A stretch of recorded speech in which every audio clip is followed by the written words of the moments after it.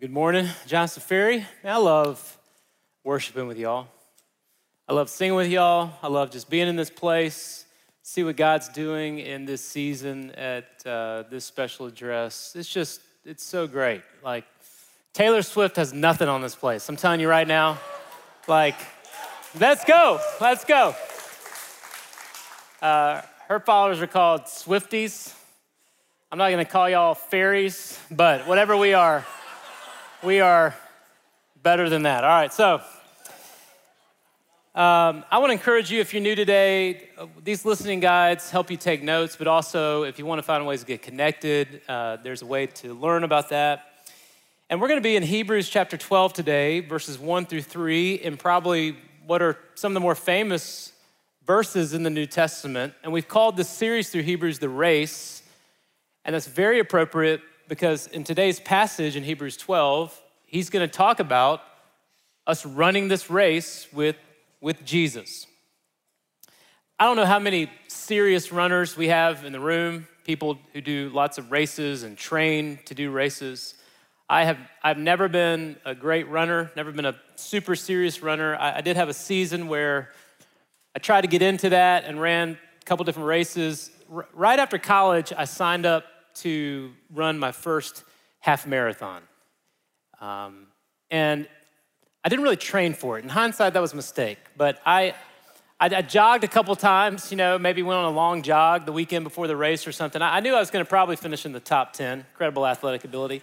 But actually my goal for the day was just not to quit. My goal was just make it through. That was my one goal. I didn't know anything about times or training, had just thought if I could just run the whole thing, that would be the great goal. And I made such a rookie mistake. I got up to the starting line, and if you've ever done one of these races, they're pumping the music and your heart rate's up and you're going crazy and you're all warmed up and you look across the start line and there you are with all these guys that weigh like 115 pounds, right? And I made this massive mistake because when they took off, man, I took off with them. And we're running, I'm thinking, I got this, right? For about a mile, okay? Because they kept going, and early on this race, I had to do what I didn't want to do, which was to stop running. And I think in a way, that's an appropriate analogy for what we're looking at today in Hebrews, because this was written originally to a bunch of people who wanted to stop running. That doesn't mean that these are people who are gonna lose their salvation in Jesus, but it means that because of the persecution, because of how hard it was to follow Jesus, especially when their family members shamed them for doing so, many of these original followers lost their jobs, lost homes. It was hard saying yes to Jesus. They were tempted to stop running. And today I want to talk to you about what's it look like for us to keep our pace in this race with Jesus. In many ways, Hebrews chapter 12 is the end of an argument, at least the first 3 verses. If you go all the way back to chapter 10, verse 36, I think in many ways that's where this argument begins because he talks about this need for endurance. In chapter 11, he gives a litany of examples of people who walked by faith. And then in verses 1 through 3 of chapter 12, he turns the camera on you. And it's as if all those people who ran in chapter 11 are now handing the baton to you and say, it's your time to run. And so chapter 12 is dedicated to us, to those hearing this great word and running our race. Let's look together at verses 1 through 3. If you would stand, I'd love to read for you Hebrews chapter 12, verses 1 through 3. As I said, he's concluding in many ways an argument. So we start out with this key word, therefore. Verse 1. Therefore, since we also have such a great cloud of witnesses surrounding us, let's rid ourselves of every obstacle and the sin which so easily entangles us, and let's run with endurance the race that is set before us, looking only at Jesus, the originator and perfecter of the faith, who for the joy set before him endured the cross, despising the shame, and has sat down at the right hand of the throne of God. For consider him who has endured such hostility by sinners against himself, so that you will not grow weary and lose heart. We'll talk about it in a minute, but I do wonder how many of you come into this place weary today, tempted to stop running. If so, I think God has a word for you.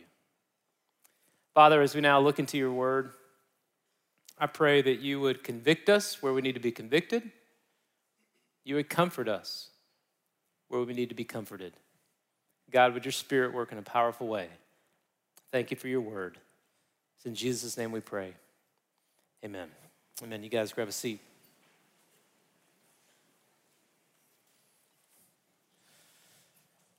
My hunch is if you are a believer in Jesus or just somewhat familiar with the Bible, you have read this passage or parts of this passage. And I don't know exactly how your English translation lays out the passage, but if you were to study the original language that this was written in, Greek, you would see very clearly that there is one main imperative to everything we just read in those 3 verses. One main idea, and that main idea, that main command or imperative is this: we are to run with endurance. That's what he's saying about what the Christian life is to be like. It is to be running with endurance. And I put the Greek word for you and then kind of the English transliteration of it. It's a hupomone. Sometimes it's also written hupomeno. And it's a word, it's a very important word. It means to bear up under pressure, to stand strong in a time of pressure or trial, to have endurance. The word was used back in verse 10, chapter 10, verse 36. It's also used in all 3 verses we just read. At the end of verse 1, run with hupomone, endurance. Verse 2, looking at Jesus who hupomone, endured the cross. Verse 3, consider him who hupomone, endured such hostility. The whole point is that we as believers in Jesus would have the endurance that God wants us to have to run this life, which says something about what the Christian life is like. It is not a life of passive obedience, but the Christian life is one of action. Now, this is so important to understand, especially if you're not a follower of Jesus. Grace is opposed to earning. Here's what I mean. We are saved by the grace of God. We are not saved because we're good people. We're not saved because we go to a church a lot. We're not saved because we give a lot of money. We're not saved because we do a lot of really good things. We are saved because of the finished work of Christ on the cross and in his resurrection, and he has forgiven us for our sin, and he has given us everything that we might have a life of abundance and peace with him, both now on this earth and forever. And there's nothing you can do to earn that. You merely by faith receive what he has earned for you, and that is the gospel. Amen? So grace is opposed to earning. You can't earn grace, but grace is not opposed to effort. Meaning once you give your life to Christ and you are legitimately saved, the Bible, if we look at it in a balanced way, talks about the Christian life as a life of discipline, a life of training for godliness, a life of spiritual warfare, a life of difficulty. So the author here, talking to Christians, is saying that he wants you to run with endurance. Hupomone, to run with the ability to bear up under trial. So the Christian life is in many ways a slow grind. It's a process. Now we would rather the Christian life be one of just deliverance and breakthrough. And God at times does what feels immediate. But the normative pattern of Scripture is that the Christian life is a slow, grinding, joy-filled process towards becoming the mature person he wants you to be. And we get that because that's true of, well, just about any endeavor, is it not? I mean, we're talking about running. If you want to be a great runner, an elite runner, The elite runners of the world live a very disciplined life. They have to be very cognizant of the amount of sleep they get, the nutrition that they have, the weights they lift, the intervals they run, the elevation changes, their iron levels, their VO2 max. We go on and on. All these things they have to be very disciplined about to be an elite runner. The Christian life is the same. And the number one ways that God helps us to be mature is by giving us trials. Or to say it like James said it in chapter 1, notice what he says. Consider it all joy, my brothers and sisters, when you encounter various trials, knowing that the testing of your faith produces hupomone, endurance. And let endurance have its perfect result so that you may be perfect and complete, lacking in nothing.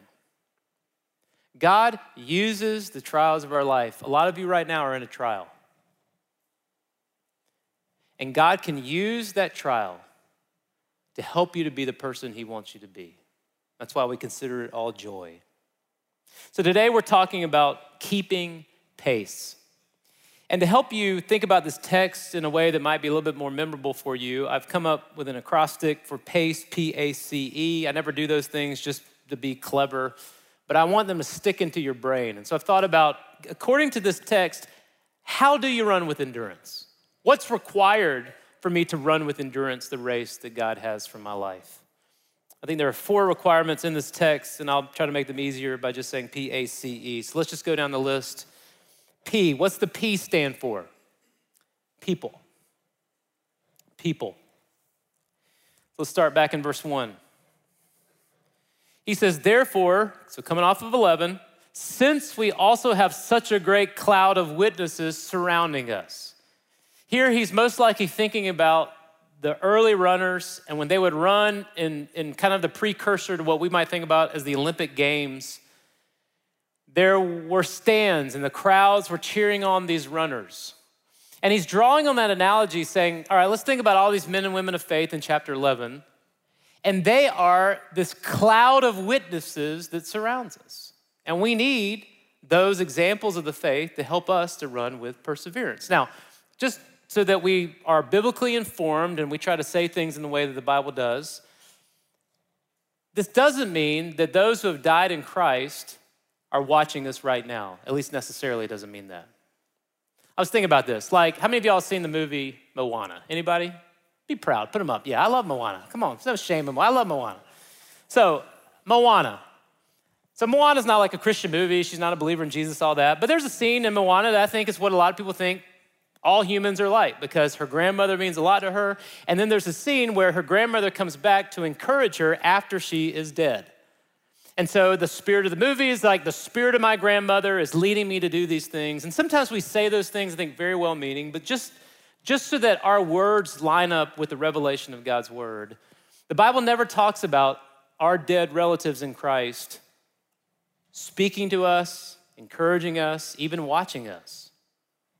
I think we say that in a well-meaning way, like my dad died and he's watching me right now and he's proud of me. And I think that sounds great, just the Bible doesn't talk about believers in that way. Now there are times, like on the Mount of Transfiguration, Jesus pulls up Moses and Elijah and they make an appearance, but those are exceptional occasions. Now, I think this text is talking about is not that those who have died in the Lord are now watching us, but he's saying that we can learn so much from the examples of those who have gone before.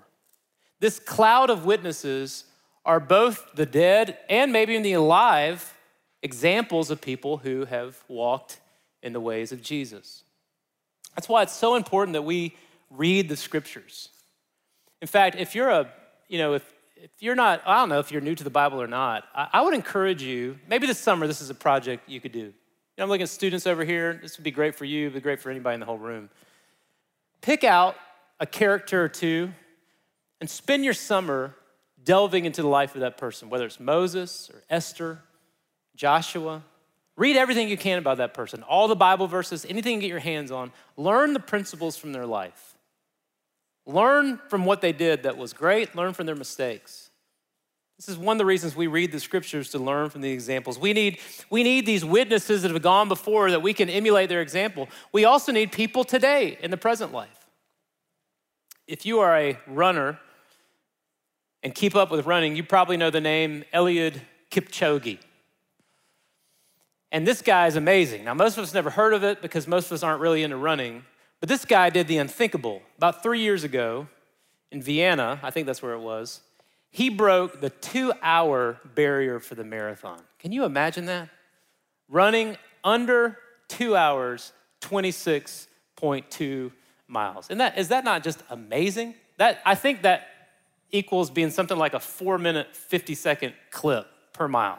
I mean, I can't even drive my car 4 minutes and 50 seconds a mile. This guy is unbelievable. And if you see the runner, what you see beside him are pacers. Now, a lot of people thought, well, this makes it illegitimate because he had these elite runners that were pacing him and keeping him on task. And I think actually this is a perfect description of the Christian life.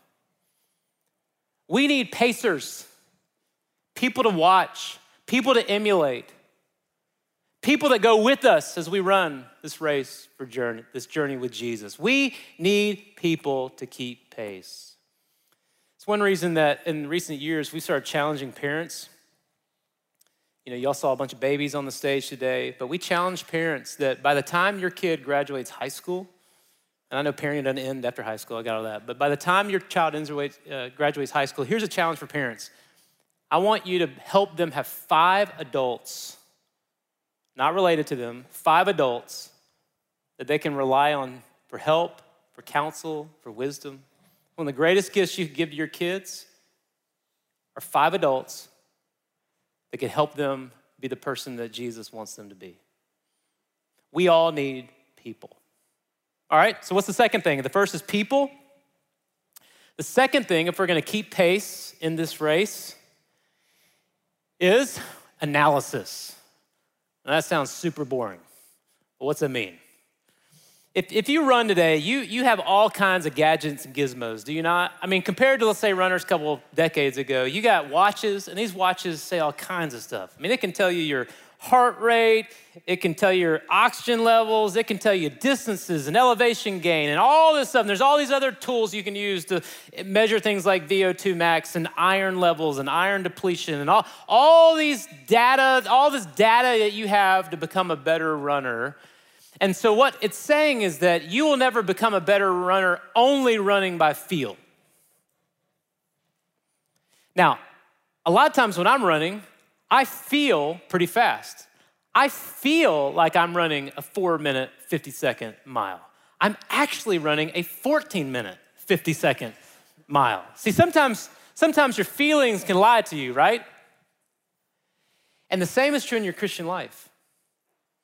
If you're gonna really run at the pace Jesus wants you to, you've got to do a deep dive on your life and to look at it, probably needing some other people to help you look at it because you have blind spots, and to say, hey, are there areas in my life that are keeping me from running in the way Jesus wants me to? Notice in verse 1, he says, let's rid ourselves of every obstacle, yours may say hindrance or weight, obstacle and the sin which so easily entangles us. I think we can look at this to say there's 2 categories here, both of which can trip us up in our running.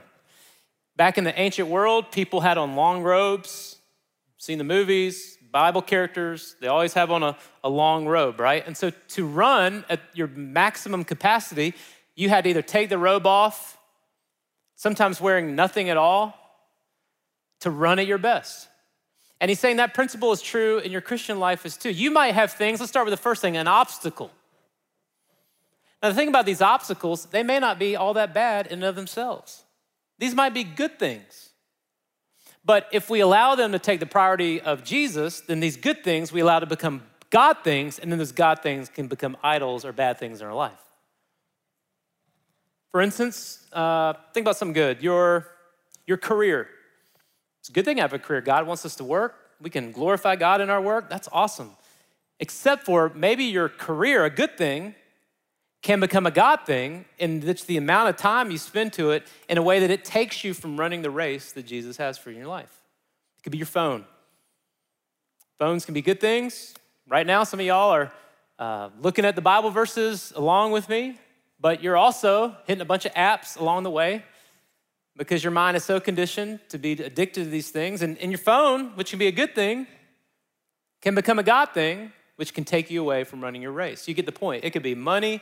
It could be beauty. It could just be a number of things that aren't in and of themselves bad, but for you, it's a struggle that trips you up.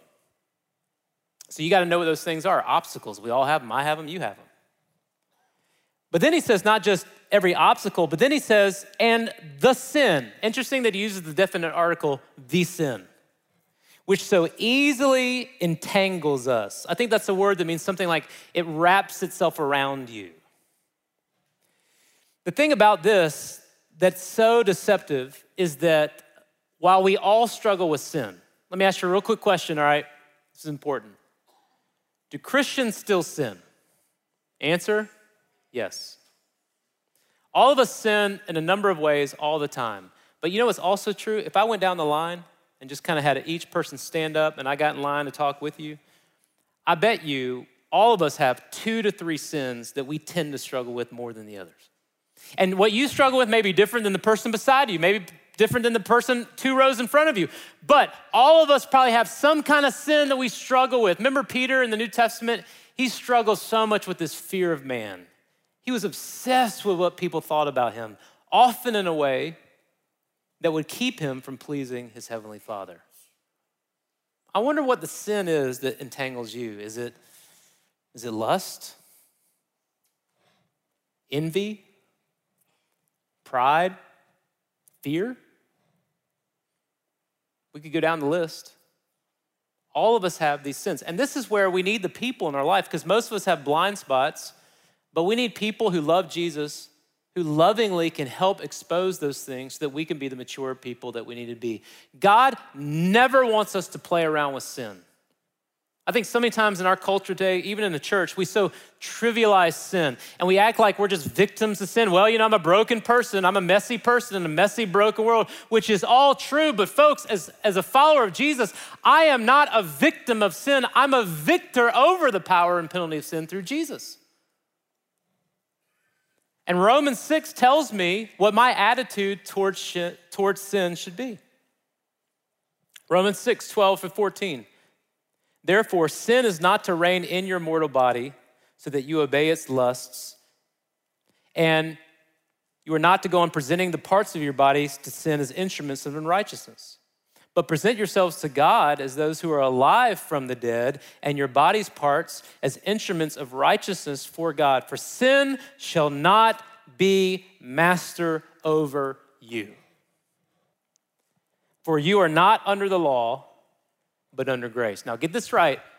We are still going to sin. But I am to be vigilant, depending on the Lord and his help, needing the help of others, to not let any sin master over me. So I have to do an analysis of my life. So people, analysis, how about the C? This is easy in church. Christ, all right? Jesus has to be the answer to one of them, all right? Christ. And he says in verse 2, such a great verse. We run with endurance, and then we do this in verse 2. Looking only at Jesus, the originator and perfecter of the faith, who for the joy set before him endured the cross, despising the shame, and has sat down at the right hand of the throne of God. We talked about that on Easter Sunday. Remember the session of Jesus, that he sits down, which is a way of saying his work is finished. But notice the process. We are to look to Jesus. That word actually means not just looking at something, but it's looking away from something else. Now, yes, human beings are great examples, and we're told in this text about this cloud of witnesses in chapter 11. That's great. But our main focus should be to look to Jesus, who is the originator and perfecter of the faith. That word for originator, is the word archegos. You hear the word ark? Think about the first, the ruler, ark. He's saying that Jesus is the pioneer. He's the trailblazer. He's the leader. He's the perfecter of the faith. What he's saying is that Jesus is the only one who has ever perfectly submitted to and fulfilled the will of his heavenly Father. Chapter 11 is filled with amazing examples of people who are great men and women of faith, but none of them 100% of the time fulfilled the will of God. But Jesus 100% of the time fulfilled the will of God, which means if you want an example to live your life, look no further than Jesus Christ. Look at the example of his life. We need the example of his life, don't we? Jesus one time said this to his followers in Matthew 4:19. He said to them, "Follow me," key word, "follow me, and I will make you fishers of people." Men and women, both people. But it starts with following me. Did you know this verse is why we named our disciple-making groups, which we call 419 groups, and a lot of different groups we do here at the church, connect groups, but 419 groups are the primary way that we see disciple makers being formed. And it starts when people get together and they have one main goal. What is it? How do we help one another follow Jesus? We need the example of his life. What did Jesus think? Well, let's follow that. How did Jesus respond to people? Let's do that. How did Jesus react when people mistreated him? Let's do that. How did Jesus pray? Let's do that. How did Jesus share his faith? Let's do that. Whatever Jesus did, that's what we want to do. We want to follow Jesus in his life, but not just in his life, in his death. Notice he said in verse 2 that for the joy set before him endured the cross, despising the shame. The cross was a shameful act. And he despised the shame. Why? For the joy that was set before him. Isn't that a crazy verse? That when Jesus went through the cross experience, what was underlying his motivation was joy. Now, I don't think there's a good example necessarily in human life that points to that. Maybe the closest I can think of, it'd be like when a mother has a child. I was in a preaching conference one time, and this preacher was up there talking about the process of creating sermons, and he's like, creating a sermon is it's like giving birth to a child every 7 days. And he looked around, and all the women were like, right, because let me tell you something, brother. It ain't like giving birth to a child, all right? I've never had a child, but I promise you, it's not like having a child. And by the way, for all the young couples that are having kids, let's just be reminded, we are not having a baby. She is having a baby, all right? Let's just make that clear. Now, we might be raising a baby, but she is having a baby, all right? And the point is this, that the process of delivering the child is a painful one. But there's a joy at the end. And I don't say that to rub salt in anybody's wounds. I know for years we struggled to have kids. Some of you in the room struggle. But just as an analogy, there is a joy at the end of the pain. Jesus Christ at the end of the cross had joy. And the joy was reuniting with his Father, and the joy was reuniting you with your Heavenly Father. If you've never given your life to Jesus, can I just remind you of why Jesus died on the cross for you? He died on the cross, yes, to forgive you of your sin. He died on the cross, yes, to absolve the wrath of God. We can go on all these theological answers, but Jesus Christ died on the cross because he loves you, and it brings him great joy for you to know your Heavenly Father. And we're to walk, no matter what we go through, denying self and following Jesus. Jesus said this in Matthew chapter 16. He said to his disciples, if anyone would come after me, let him deny himself and take up his cross and follow me. For whoever would save his life will lose it, but whoever loses his life for my sake will find it. Jesus is not saying that we need to somehow die on a cross for the sins of the world. We can't do that. But symbolically, every single day we are to die to my natural, fleshly, sinful desires and wants and needs. And every single day say, Jesus, this day is about you. I'm going to take up my cross because there's a joy. He is our example. And if you're gonna run this race in the way God wants you to, you're gonna need people, you gotta analyze your life, but supremely, you're looking at Christ.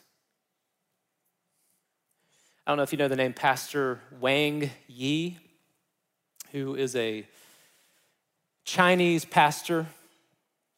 He leads a church called the Early Rain Covenant Church. About 4 years ago, because it was an underground house church, he was arrested along with most of his church members. Now, as far as I understand, most of them were released, but Pastor Yi is still imprisoned, and for all we know, being tortured and otherwise by the Chinese government. A couple of his letters have been smuggled out of prison, and in those letters, he talks about why he is disobeying the government. And this is what he says. He says, my personal disobedience, that's to the government, my personal disobedience and the disobedience of the church is not in any sense fighting for rights or political activism in the form of civil disobedience, because I do not have the intention of changing any institutions or laws of China. As a pastor, the only thing I care about is the disruption of man's sinful nature by this faithful disobedience and the testimony it bears for the cross of Christ. As a pastor, my disobedience is one part of the gospel commission. Christ's great commission requires of us great disobedience. The goal of disobedience is not to change the world, but to testify about another world. You think that meant something to the Hebrews when they were being shamed by family members and losing jobs? He says, just remember Jesus. He went through something far worse, but for a joy. So we got the C. What's left? E. Here I want you to write the word expectation. And when I say expectation, I say that because we need to have a clear understanding that if I keep my mind on Jesus, this is what will happen. And if I take my mind off of Jesus, this is what will happen. See, look in verse 3. He says, for consider, take stock of, consider him, Jesus, who has, hupomone, endured such hostility by sinners against himself. Let me just pause there. He could be talking about how he was made fun of when he was crucified, but that could be said of Jesus' whole life. Born in a stable, raised in Nowheresville, Nazareth. From the day one, the most powerful man on the planet wants him dead. I mean, this is his life. He endured hostility by sinners in a sinful world. And why is he saying that? Because he wants to turn to those in his audience and say, but the baton is handed to you. And if you consider him, you will be okay. But if you lose sight of him, you know what will happen? You will grow weary and you will lose heart. That's what you should expect. Every time you take your eye off of Jesus, you will grow weary and you will lose heart. I often joke about that first race that I ran. I did run other races. I haven't done it in a while. Maybe it's been a decade or so since I ran like a half marathon or something. But I remember this one race that I ran. And by this point, I had been training some. I knew a lot more about running. I was a much better runner. Never been a great runner, but a better runner. But I was struggling this day. Like, you ever just run a race and you're just struggling? Like, I don't know if it's because I didn't eat right or didn't manage sodium levels or it was just hot or what. I just was not doing great. But I was trying to get this certain time. And I remember it came down the last 2 miles and I was struggling. And so I found this guy about 50 yards in front of me. And he looked like he was running about my pace, maybe a little bit more. And I just decided I'm just going to follow that guy. So every time I want to quit, I just would look at him and his red shirt. You know, the irony is I have no idea what the guy looks like from the front, but I can tell you what every part of the back of him looks like. Because for 2 miles, I just locked into this dude, and whatever he did, I did. If he sped up, I sped up. I just watched him and ran after him and kept looking at him, and guess what? I followed him across the finish line. And that's what Jesus wants you to do right now. He wants you to follow him across the finish line. A lot of you are weary, and I don't blame you. You're dealing with some just tough stuff, medical stuff, relational stuff, financial stuff. A lot of y'all are dealing with some really heavy stuff right now. It's a crazy time to be alive. And from this text, I can promise you that every single time you take your eye off of Jesus, you will grow weary and you will lose heart. But can we reverse it? The opposite expectation in this text is that the way you conquer weariness is that you keep your eye on Jesus. I love that song we sang earlier today, that Hymn of Heaven. It's an unbelievable song. And I just love that I don't have all the lyrics memorized. I just love the idea of that one day we will stand before the throne with all these heroes of faith saying, "Holy, holy is the Lord." Jesus never promised that this earth would be easy. In fact, he promised that it would be hard. So church family, I want to encourage you, run with endurance, looking to him, the author and perfecter of our faith. I'd love to pray that over you right now. Father God, a lot of weary people in this room. And I pray, Lord, that according to what you have written in Hebrews 12, that we would look to Jesus and that we would run with endurance with his help. Father, you know where you need to comfort hearts today, to be reminded of just the goodness of God. Lord, I also know there's people in this room that are not followers of Jesus. And they're not even running a race. But God, would today be the day they would surrender and repent of their sin and believe in the Lord Jesus Christ and be saved and begin to run this race looking to you. God, I thank you for the fact that you endured the shame of the cross because of the joy that was set before you. God, we have a joy before us, the joy of heaven, the joy of eternal life with you, the joy of the new heavens, the new earth. And God, until that day, we can only just imagine. But Lord, we sing of it. There is a day that will sing to your throne. Thank you for the joy of following Jesus. It's in his name we pray. Amen.